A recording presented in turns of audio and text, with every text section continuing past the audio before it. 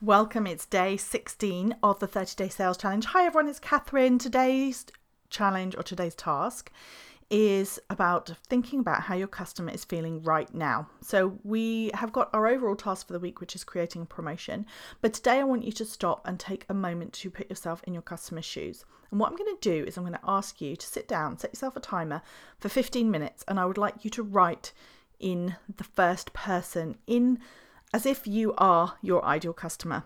And I want you to think about how they're feeling right now. So for example, let's say your ideal customer is a young professional.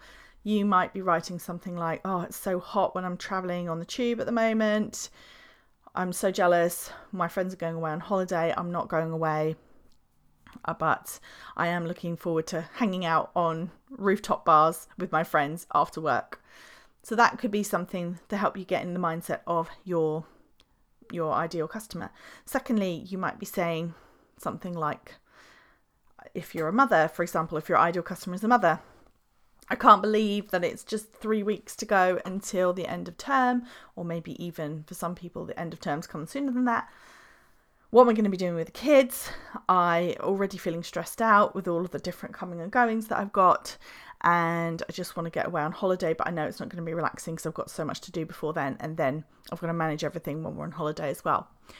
So just take some time. Don't overthink it, but really try and put yourself into your customer's shoes, and not just your customer's shoes in general, but your customer's shoes right now. So write this as in, it is the 4th of July. Oh, happy Independence Day, everybody.